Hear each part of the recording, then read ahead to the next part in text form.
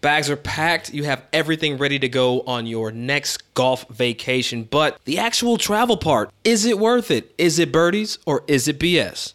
Golf is not that hard. Well, it doesn't have to be. That's why we cut through all the highbrow golf BS to give you what you really need to know to enjoy the golfing experience. I'm Doug Smith. And I'm Cheyenne Woods. And together we have over 50 years experience playing the game of golf at every level. Every week we'll break down a new topic in 10 minutes or less, answering some of the most popular questions in golf today. You're welcome. Now, Doug, you and I have been playing golf for a very long time. Just a small amount. We've traveled to a lot of places with our golf clubs. A lot of people like to vacation with their clubs, but what they might not know is that it sucks sometimes. You know what? Like, as a custom club fitter and working in the industry of golf, I really love the customer that buys multiple sets, but I also envy that same customer because they've learned something that we haven't learned just yet. That traveling with your clubs sucks. And being a professional golfer, I've been traveling the last 7 years with my clubs. Literally everywhere I go, I have this big ass golf bag that is always overweight. I never I'm understood always that. paying that overweight fee. People are always asking me if I play in the band. Am I carrying around a cello? And no, they're clubs. You got a cello in that bag there, But young I've lady? definitely experienced some travel woes carrying my clubs everywhere. They don't get there. Something's broken. They're late. They're lost. So it's definitely tough. You fly with your golf bag. Have you ever even entertained the other shipping mechanisms that you could use? There are definitely options for us now, whether you're a professional or an amateur, to where you can pay these companies. They pick up your bag and they drop it off to you wherever your destination is. I know professionals who have used it. I know amateurs who have used it. And I've heard mixed reviews. But at the same time, if you're on the airline, it's never guaranteed either. You Right. know, I've had my clubs lost. Things have been broken, like I said before. So I don't know. I think you could really go either way. With your mixed traveling reviews, wouldn't it just be easier if people rented clubs when they got to their destination?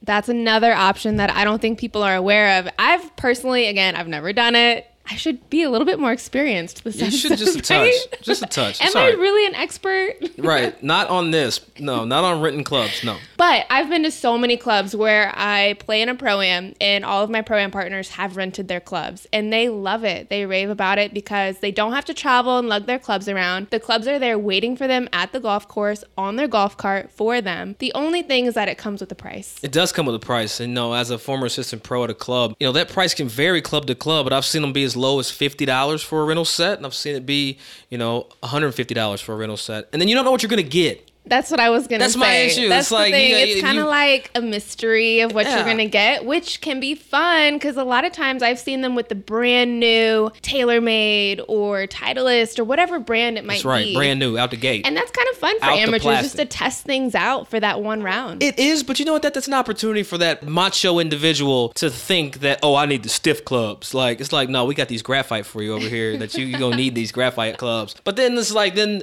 some people might, be overzealous and get clubs that are too stiff. But, at least you didn't have to pay the $60 round trip airfare fee for your bag. Right. And I think another thing people need to think about before traveling is maybe their level of play. If I'm a beginner and I'm only going to play one round while I'm out there, do I really want to have the hassle of taking my clubs and paying and lugging them everywhere? Or do I want the convenience of just having clubs at the course there already for me? Yeah, and it comes with balls. If you do rent, Does it rent really? a set, you get balls See, and that's tees. a bonus. It I is a didn't know bonus. that. Try that out. If you do travel with your clubs, try renting a set when you get there. But if you're like me, I know my golf game with my own clubs. My Right. clubs are tuned for me. So I want my own stuff. My own stuff. You know your numbers, you know your bag. So that's something that a lot of people will want when they're on vacation, playing their dream golf course. But the secret, though, is I don't take my clubs often when I have a connecting flight. Interesting. I've had my clubs lost, and I'm not a big fan of the airlines with my clubs. So Yeah, it's I really totally get that. Granted, I have had a club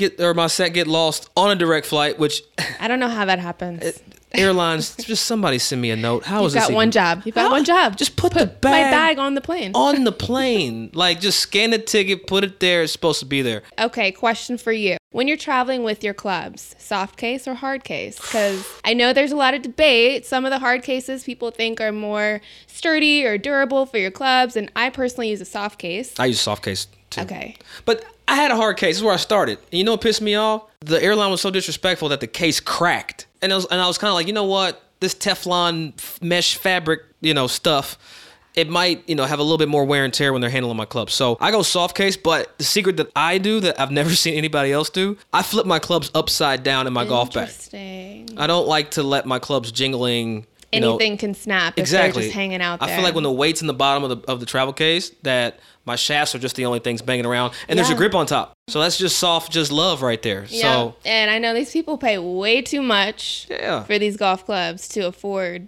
to chance them snapping. Absolutely. And I unscrew my wood heads, so I don't send... Oh, that's too much for me. I wouldn't even know what to screw it back to. That's why everything would be all twisted have a up. note setting in your phone. Okay, you are a club fitter. I am not. I'm just saying, my driver should be as standard. That's true. And put it in the notes. This is what I got to deal with, man. It's all right, though. I still love you, Shy.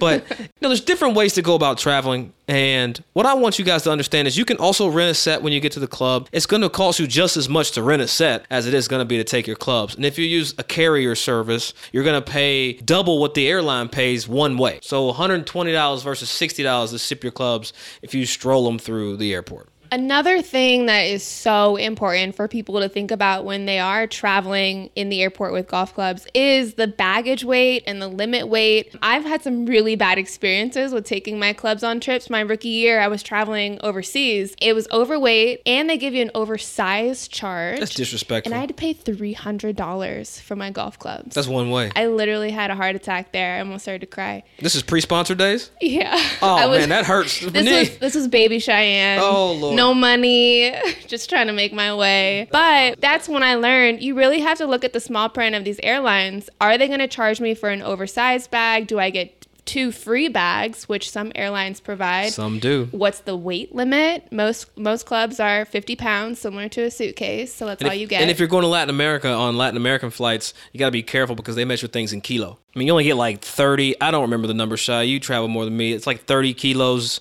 It's like 20 to 25, maybe. It's less than 50 pounds. I know that. So you better be careful. You just have to make sure you know how much weight you have and how much weight you're allowed, because that bill is not fun once you get hit with that. Absolutely. So be careful how many keys you moving across those international borders. When it comes to that golf work, you only get like 20 keys. So be careful out there.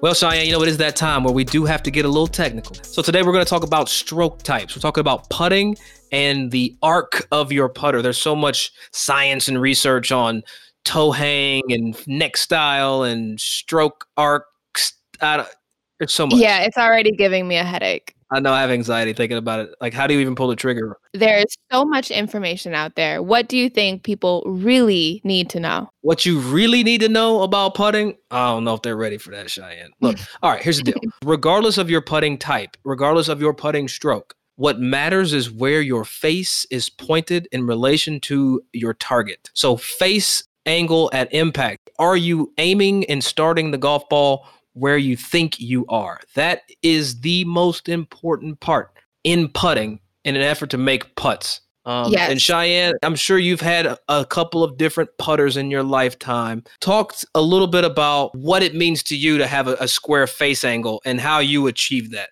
It's like you said, the most important part of putting, because you could have the most perfect stroke. Like, it could look perfect, but if that face angle is not 100% square, you're not going to be starting it on line. You're not going to have, again, you might read the putt correctly, but you're not going to start it on your line. You're not going to make putts, and you're going to feel really bad about your putting. So back to square one. Face angle, keeping it square. I know I have one drill that I really like to do where I put a tee at the...